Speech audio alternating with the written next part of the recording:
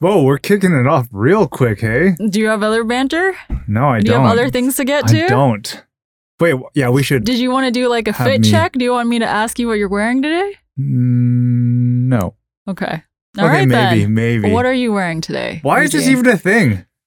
I don't know. Maybe it's because we stand and record this podcast now. No, you know what's changed? We have always recorded this at home, okay? So either me in my home, you in your home, or at your place, right? Yes. But now we record it at FM Below Ground, which is in a public Central. setting. Yeah, in I have Landmark. to get dressed. Both of us have to get dressed. We have to look presentable to come out here. And so you can tell me what you're wearing. I'm wearing... No, I don't like this. Tell people about your shoes. Tell people about your shoes. They're these Visvim boots that I DIY'd. Visvim Virgil boots. Why did you DIY them? Why? Because I actually was trying very hard to find a pair of all black boots that could be resold.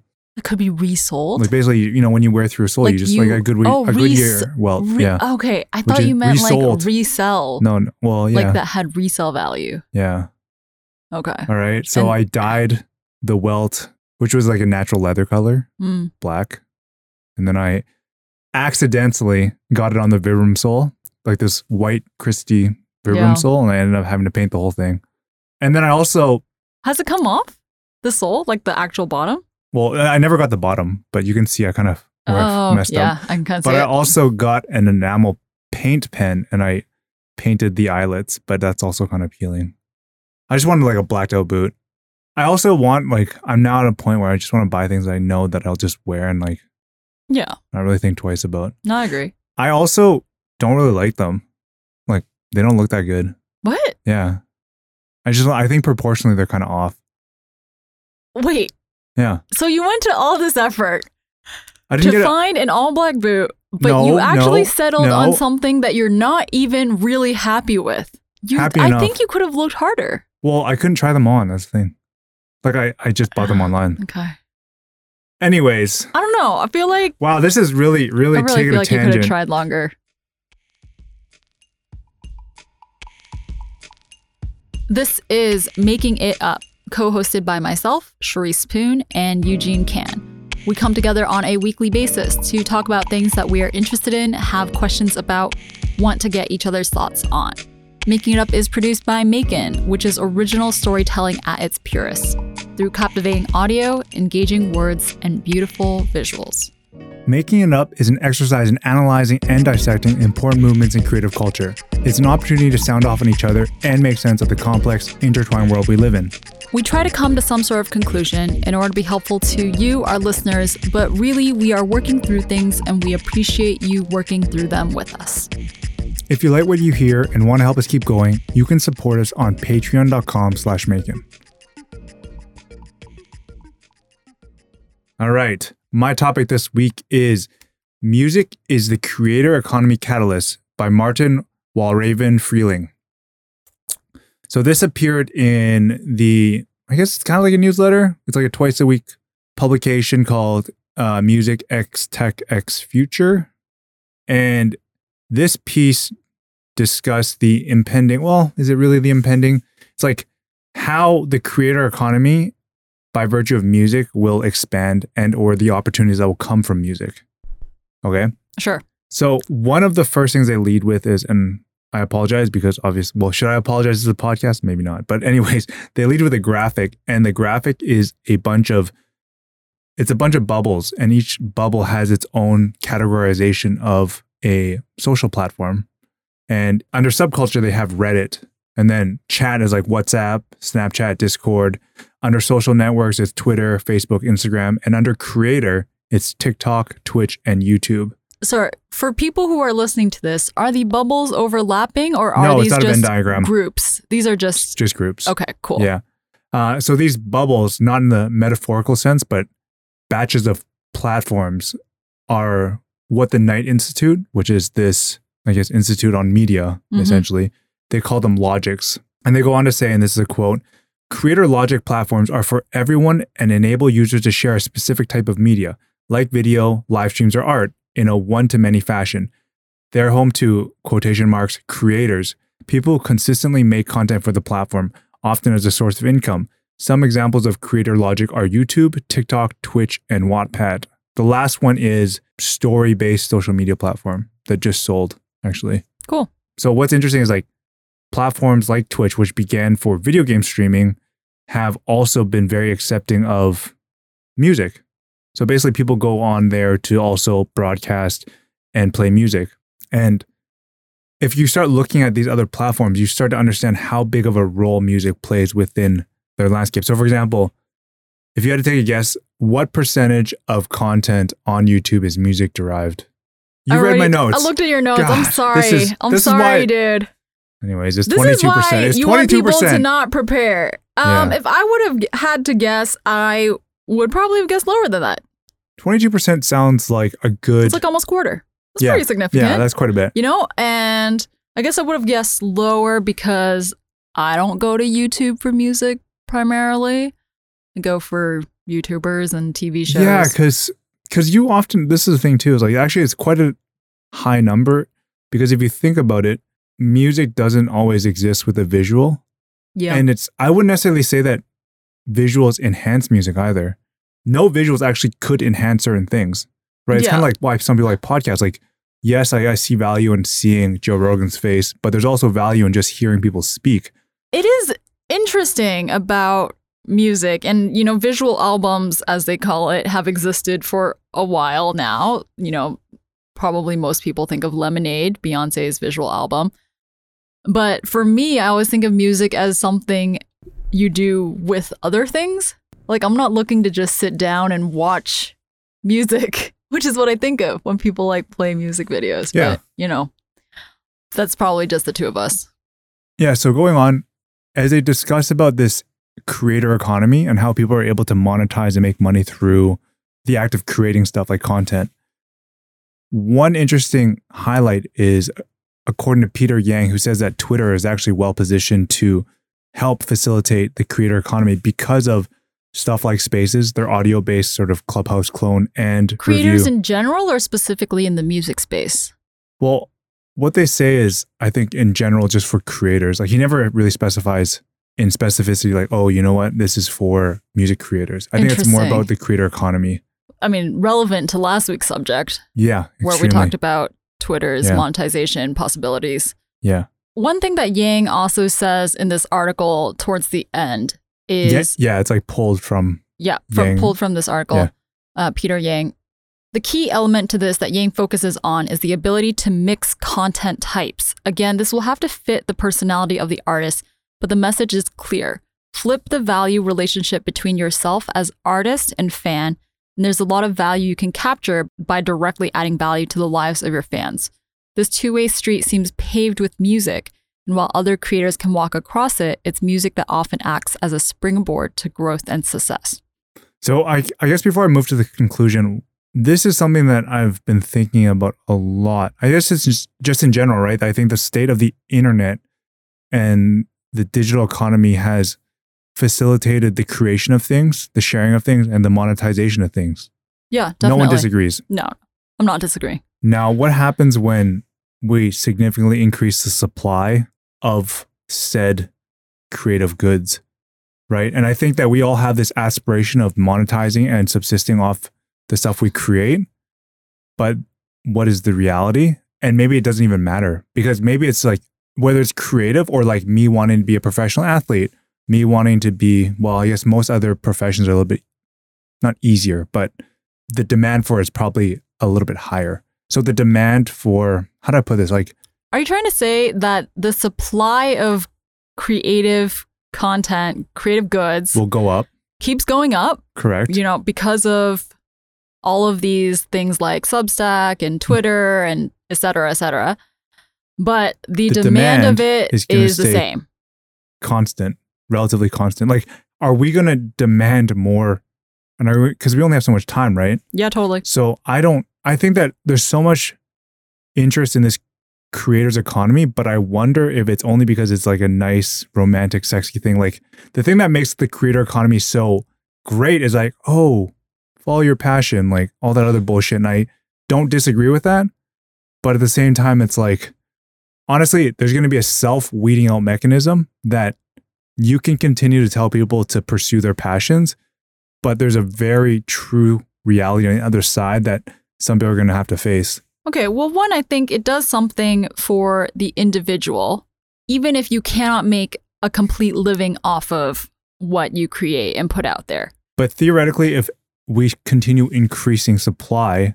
Well, what I'm saying is that it is significant just in the fact that there can be more creators, that we can all be creators, even though we cannot all make a sustainable living off of doing it.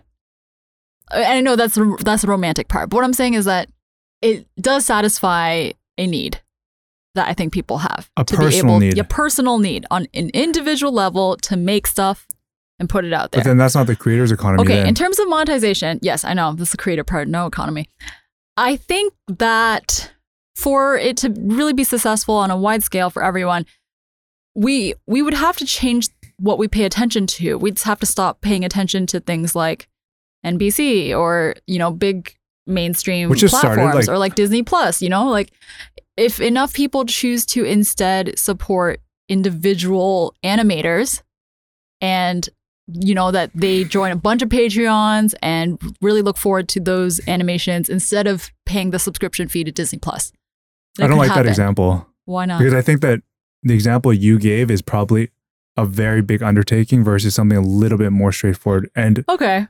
You know what I mean? Like, I think writing a newsletter and monetizing a newsletter versus you putting out a new animated short every week or in some sort of way that allows people to continually check in. I think that's also part of the creator's economy is that unless you have relative consistency, and I'm not saying that once a month is not consistent, but it's certain creative outputs are a little bit more conducive.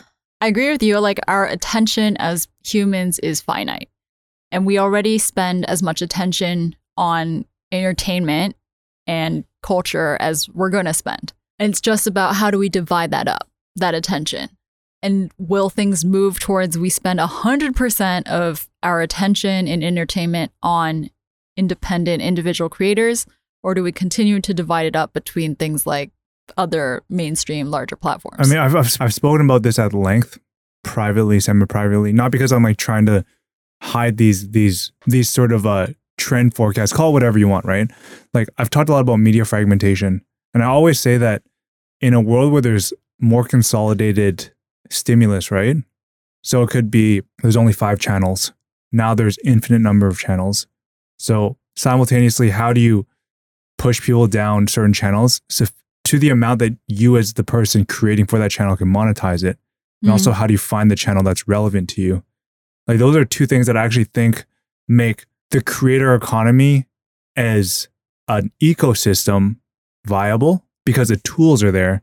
But like I said, on the other end, are you able to generate enough awareness for this to be meaningful where it's not just a hobby? Because I do think that back to your other point, like people just need to create, and I agree.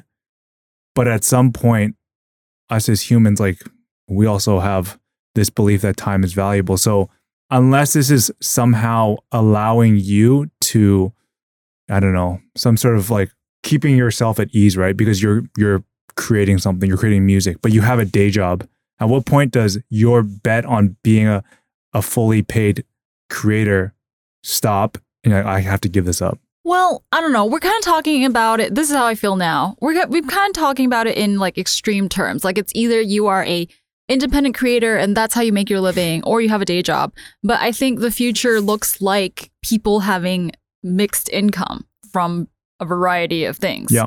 So you work a part-time job in an office 3 days a week, and then you make music 2 days a week, and you're able to make, I don't know, 25% of your total living expenses off of your music. Yeah. And it's not going to ever be 100%. Yeah. Maybe. And you're okay with that. Individual creators recognize that the fact that I can make some amount of the money I need to live off of this passion is sufficient.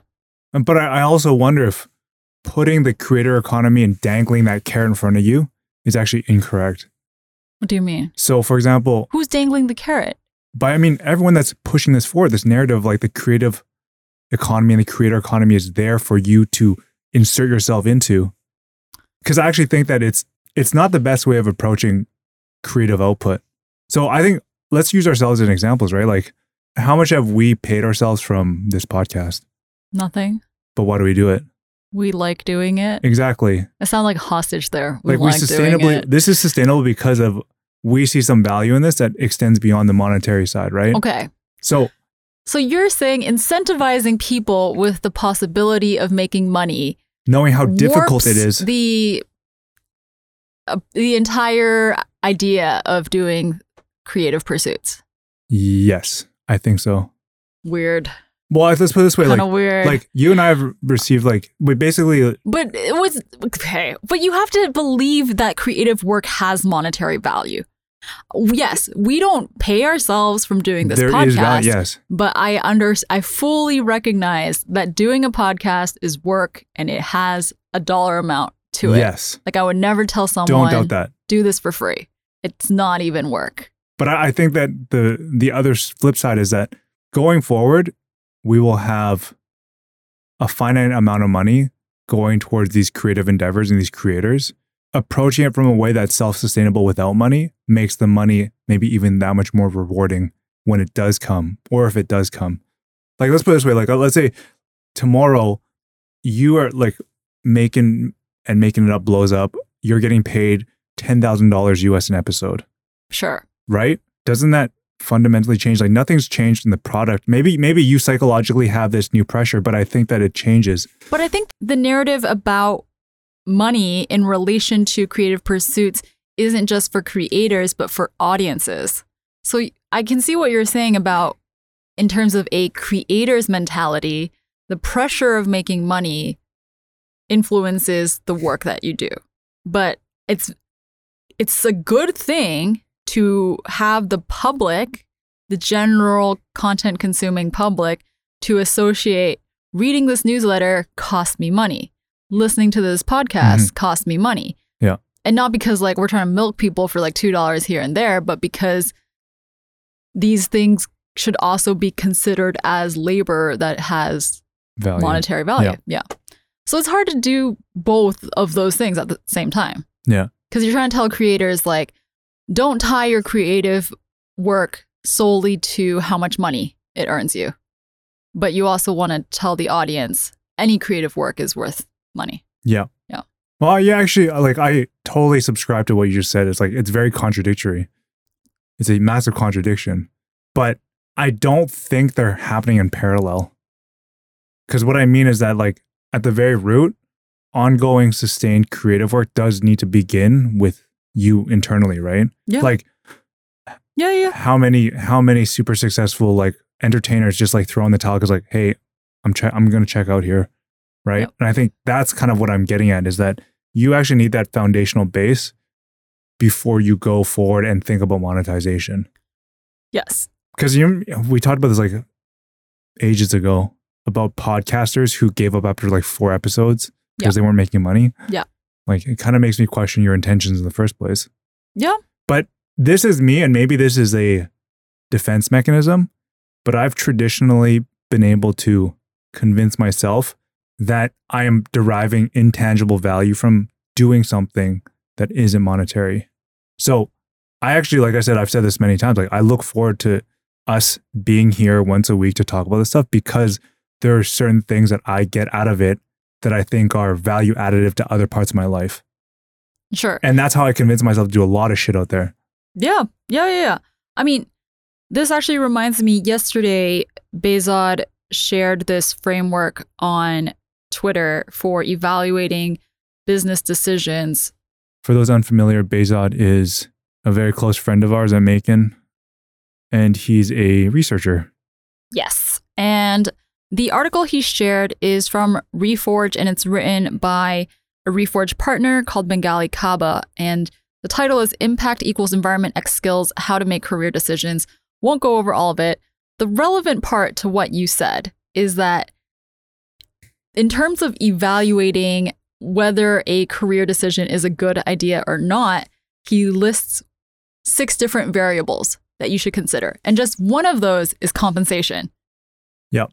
So that's the relevant part to what you just said, that 5 of the other variables you should take into account when considering a career move are not related to how much money you're going to earn. And I think it's fair to say like career move is different from a lot of other ways of looking at it. As in like you kind of have a roof over your head. You have all these other things that don't really need to influence your decision the same way. Yeah.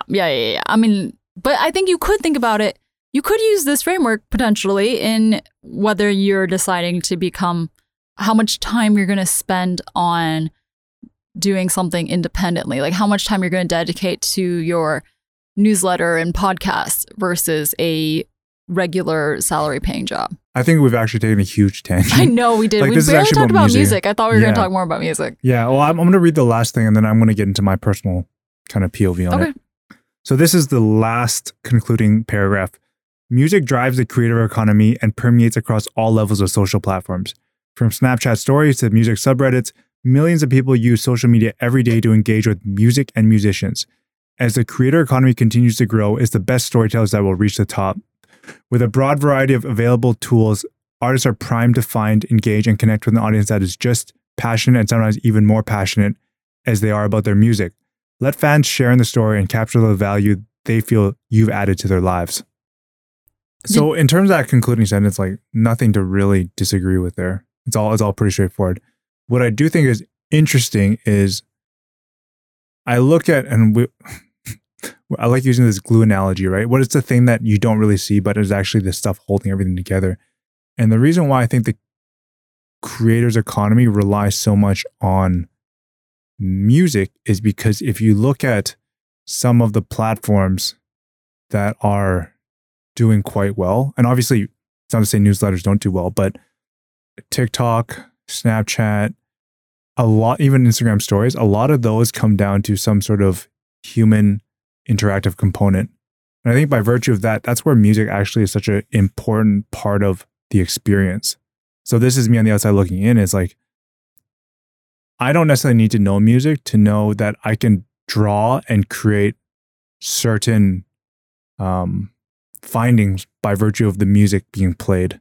So for example, like this is the one that's always the most obvious to me. It's like I can almost like know the ethnicity of a host based off of their intro music. I wonder if that is true for this podcast. I think this one's a little bit more ambiguous, but I think it's like I want to say this. Guitar music, honestly, traditionally is going to be. This is such a strange insight coming from you. But I've never thought about this. I should probably do a study on that actually, just so I can like back myself up. But like that's an example, right? You can derive some sort of learning, like even the timeliness of a track used, right? Is this something that came out, within the last 4 weeks? And is it like a viral hit? Is it a classic song? Like that's why I think the culture of music is far more interesting than just the act of listening to music because of all the findings and sort of like breadcrumbs of culture that are positioned within it. The interesting thing I think about music in those platforms and, this last chunk of this article about storytelling and the way people interact with music is the ability to frame music in so many different ways. Mm. So the same snippet becomes something different by every person who posts it. Mm. We've said this in other ways, when they pair it with a different clip or themselves in a certain, whether it's like humorous situation or not, like that music gets recontextualized and spreads, which I think is part of the reason why it's so powerful. Yeah, in regards to spreading sort of popular songs, I think you don't have to look any further than K-pop as an example of music that can spread without needing to share the same language. Like you don't have to really understand Korean to still enjoy K-pop. Albeit I think the videos actually, we're arguing about videos enhancing or adding anything to the musical experience. And maybe K-pop is actually the one that's being driven because of the visuals. Or you could say non-English music with English listeners.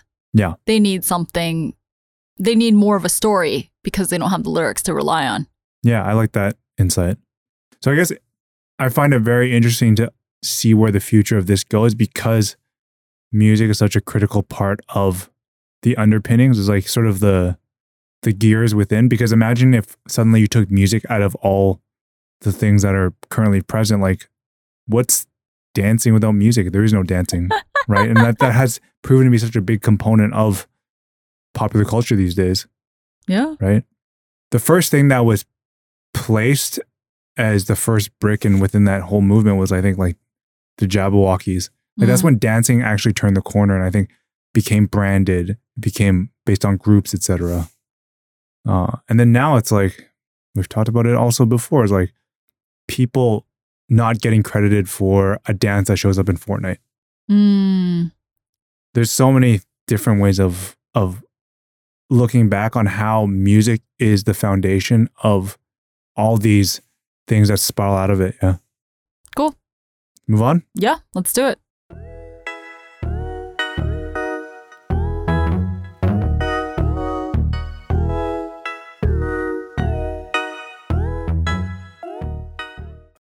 Okay, my subject this week. Epic Games' new MetaHuman tool lets you craft realistic faces inside a browser. This is quite been around on a bunch of tech websites, been around a bunch of gaming websites. We will include the link to The Verge, but I'm not attributing to any specific author here. This is kind of news, rather. The video for this is genuinely, to me, unbelievable. When I first saw these videos, it did not look real to me. Like, as in, I couldn't believe that they had made this. So I'm just putting this out here. I know people probably will not do this, but you should pause this podcast and go watch this video. If you Google MetaHumans Unreal Engine, it will come up on YouTube. There's 2 of those videos. So Epic Games, for people who don't know, is an American video game and software developer. The CEO is Tim Sweeney. Epic Games, for those who don't know, makes Fortnite. So Fortnite, I don't know how many people need an introduction to Fortnite. Very popular multi-platform battle royale game, which is why I'm not surprised that Tim Sweeney would be a fan of interoperability, because Fortnite's like the best example of a game that anyone can play on any platform. Epic Games. Unreal Engine is pretty cool, in my opinion. So Unreal Engine is the world's most open and advanced real-time 3D creation tool. This is direct from their website. But I also don't think I'm saying anything false by saying that. It is used not just by game developers for games that they make, but it's actually also used for a lot of interactive experiences and immersive virtual worlds in film and TV, training and simulation, live events, automotive architecture. So I'm just saying this because actually many people probably have seen examples of Unreal Engine work without knowing it. On the back end. Because Lucasfilm Industries uses Unreal Engine for a lot of their Star Wars properties. I don't know exactly all of the different parts. But it's not just them. You know, one thing that's really, I know I sound like a commercial, but one thing that's really good about Unreal Engine that I believe in is that it's this free tool. Like, you and I and anyone listening to this can download it right now and play with it. And which speaks to the philosophy of Epic Games. Very much so, right? Yes. And you can make games, you can make animations, you can just play around with it for whatever purposes you have, like commercial or non-commercial. So you really do have to look this up. Unreal Engine, you can pretty much make these amazing environments and objects already. The reason why MetaHumans is particularly fascinating and why a lot of people online have said this is revolutionary is because you can make very realistic humans. And they are, I mean, I'm not an animator, I'm not a 3D modeler, but they are technically very hard to make. You know, hard to create realistic looking humans. Epic Games puts out these 2 YouTube videos saying that these MetaHumans, you can make them in minutes and customize a lot of things about them, not everything, but things like hairstyles, clothing, face shape, eye color, etc. And then they're ready to go. They're motion rigged already. You can insert them into whatever game or setup you already have.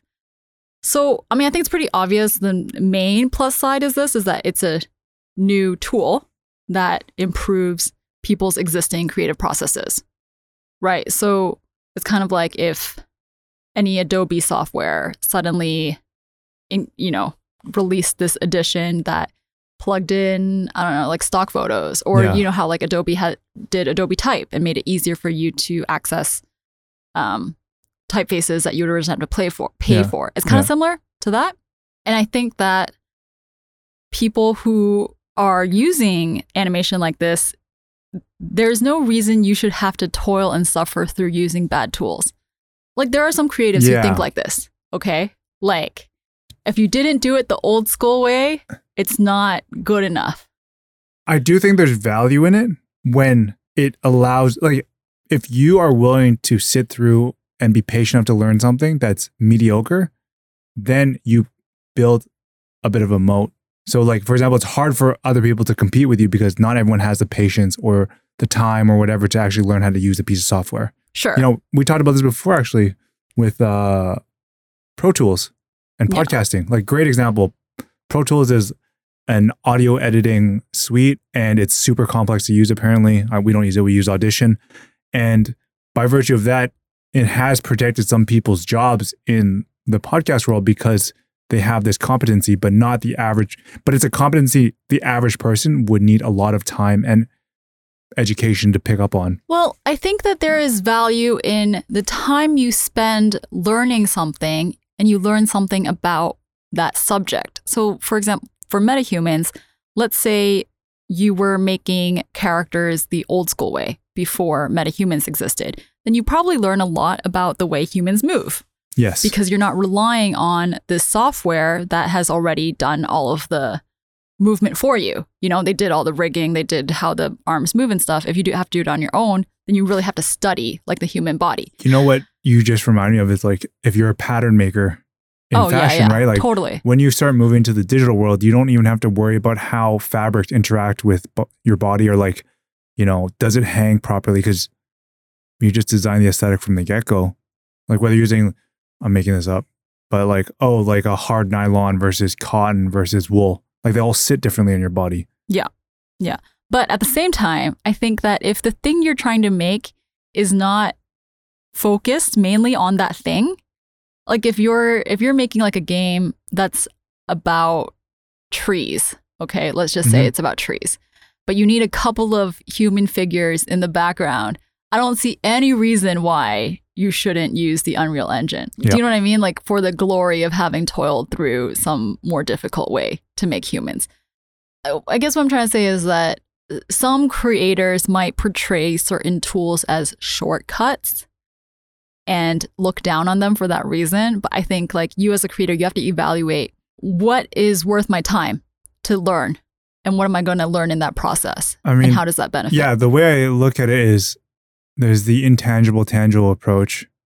Like the intangible element is just the philosophy of doing things with a high degree of detail, right? And that's like doing it the old inefficient way because for whatever reason, maybe it's 0.357% better, right? Versus understanding that in actuality, a lot of experiences and brands are a sum of all its parts. So it doesn't matter if you are deficient in one area. Hopefully everything by virtue of being added together and summed up actually creates a great experience. Yeah. So, I mean, I used to be of the belief that you have to go to the sort of very end and do everything in a very complex, difficult, highly produced way. And now I've definitely changed gears and been like, well, you know what? I know this part of this outcome is not the best, but I think it'll be made up for with the other 7 elements. Mm-hmm. I also see anecdotally, people get interested in the long process through using tools that are easier to begin with.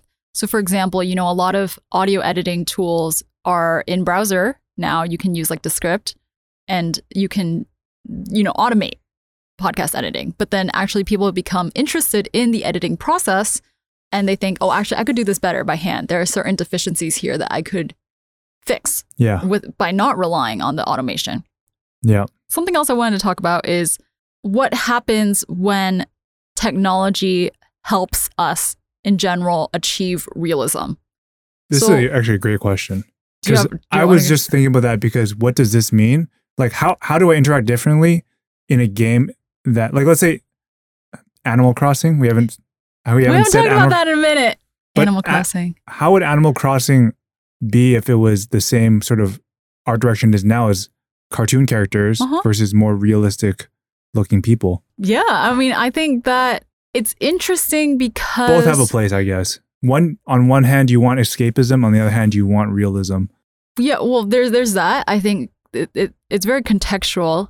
I think with the Animal Crossing story, it's hard to imagine a photorealistic animal like as the villagers, right? Like two of the main characters are a raccoon and a dog, but they're cartoonified. It'd be weird if it was like literally a photorealistic raccoon and a photorealistic dog, in my opinion. Okay. I guess it's kind of like the old school like children's movies that had quote unquote talking dogs, talking pets. But like looking like actual dogs. Yeah. Another thing that happens when technologically we reach realism is that people will flip back the other way and they'll want things that are more imaginative and artistically expressive. So one thing I've heard is a lot of video games look very good now because it's so easy to make castles look good and, you know, zombies. And it's just like this expectation. It's like baseline expectation.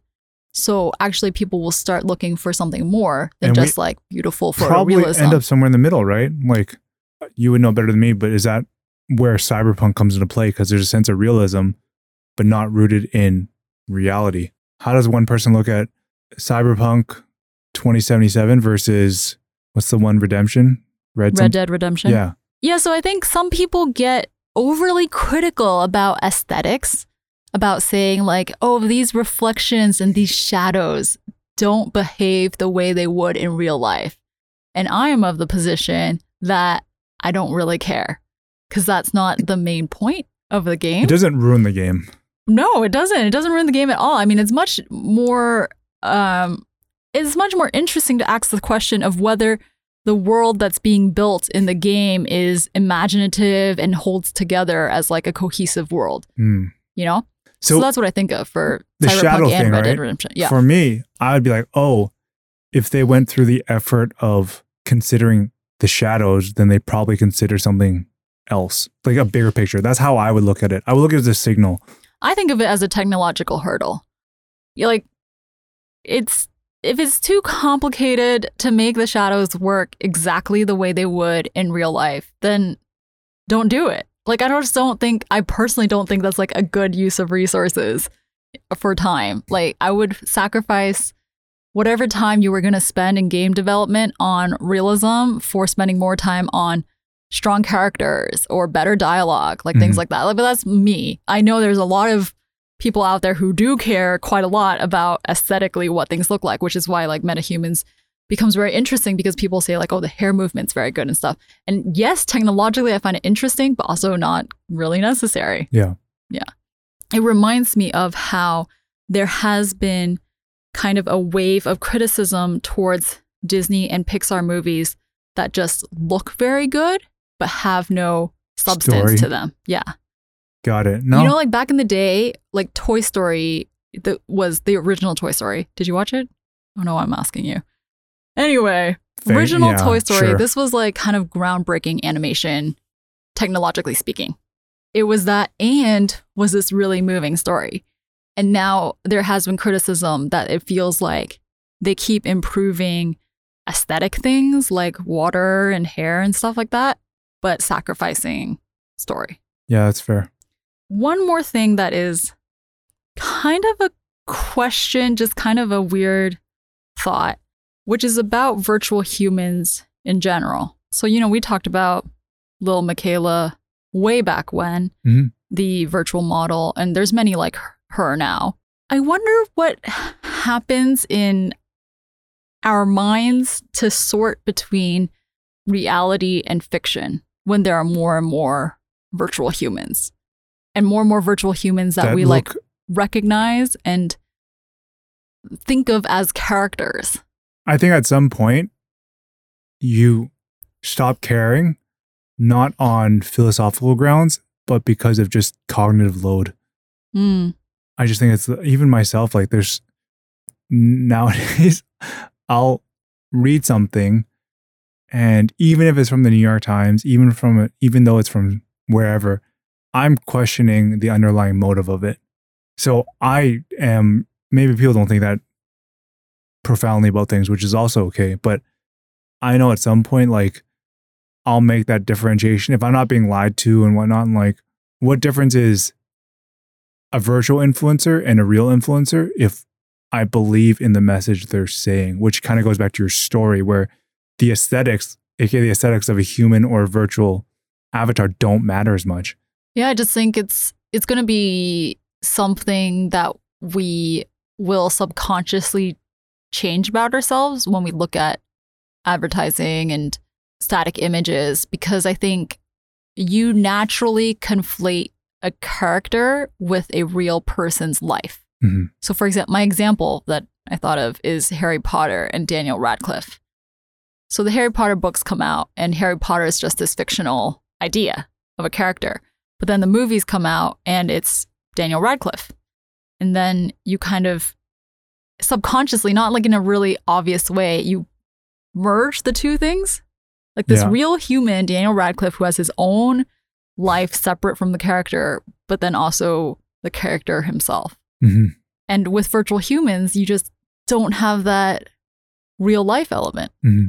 I don't really have a question about this. I just think it will be something that changes in the way we perceive fictional characters and celebrities potentially. Yeah. As an aside, Epic Games has controversy that I wondered if was necessary to mention. They are totally not related to metahumans directly, but they are in ongoing legal battle with Apple. Yeah. Because, God, I don't know how much level of detail I should go into. Essentially, Apple said that Epic Games was breaking terms of service by allowing Fortnite players to skip the Apple payment process to buy in-game stuff. Okay. Meaning Apple doesn't get their cut. Yes, Apple doesn't get their cut. So they took them off the iOS App Store. Epic Games challenged this. The way this is somewhat related to Unreal Engine is that they are still in, like I said, ongoing legal battle. Apple has threatened their developer accounts. So it could impact creators if Epic Games is not allowed to update their Unreal Engine, essentially, on new iOS and macOS. Yeah, so basically, if you built a game unrelated to Fortnite and anything else on Unreal Engine, you might be kind of stuck. Yes. Yeah. Yeah. So kind of a bummer. Yeah. Just thought I'd add that in Another case people... side, are you familiar with how people pay Epic Games and Unreal, like how Unreal is monetized? Licensing? Yeah. And royalty. But the licensing and royalty only kicks in after $1 million. Yes. Yeah. Which is, I think, it speaks to their desire for adoption. To clarify, I did mention briefly earlier that Unreal Engine is free. The way they monetize is that licensing and royalty kicks in after $1 million and then Unreal takes 5% of cuts. But they also make money because big game developers use Unreal Engine versus their own engines. So, for example, the Final Fantasy VII remake was made with Unreal Engine versus Square Enix's own. Anyway, lots of detailed game-related news. You are welcome to look it up on your own. I feel like such a nerd talking about this at length. I love hearing this stuff. Have you messed around with it? No, I thought about it. I don't know if my laptop could handle it. But it's in browser. It has to be. It's pretty straightforward. Yeah, maybe I will mess around with it. I'll make a Eugene. Yes, I would like that. Okay, cool. And we can all vote and see if it's accurate or not. All right, good place to wrap things up for the day. If you are interested in hearing more about Macon, reading and listening to some of our stories, focus on the sights and sounds of creative culture, you can visit us at Macon.com, Maekan.com. You can also subscribe to us through your favorite podcast app and platforms. If you like this podcast, you can do us a huge favor by sharing this podcast with a friend or supporting us via patreon.com/Macon. Also, if you want to get in touch with us, you can email myself at charis@macon.com, CHARIS, or Eugene@Macon.com, EUGENE. We love hearing from you. I'm Eugene. I'm Charisse. And this is Making It Up.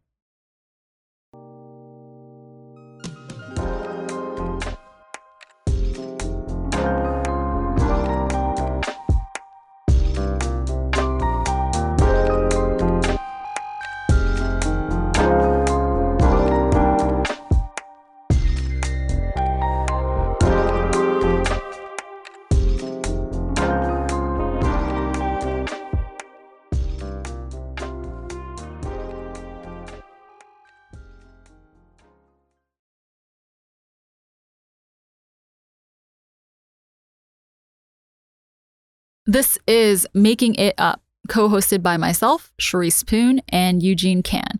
We come together on a weekly basis to talk about things that we are interested in, have questions about, want to get each other's thoughts on. Making It Up is produced by Macon, which is original storytelling at its purest, through captivating audio, engaging words, and beautiful visuals. Making It Up is an exercise in Making It Up is an exercise in analyzing and dissecting important movements in creative culture. It's an opportunity to sound off on each other and make sense of the complex, intertwined world we live in. We try to come to some sort of conclusion in order to be helpful to you, our listeners, but really we are working through things and we appreciate you working through them with us.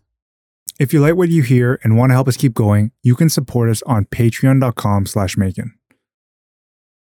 Don't stop yet. Should we make some mention about recording from below ground? No, just in general. Like, I don't know. We don't have to, or maybe in the future we can just say that. We can. All right. Tuning in. I don't know what to say. I'm done. I've used up all my brain power. This episode is being recorded from FM Below Ground, powered by the Yeti Out crew. You can also listen to this podcast on FM Below Ground.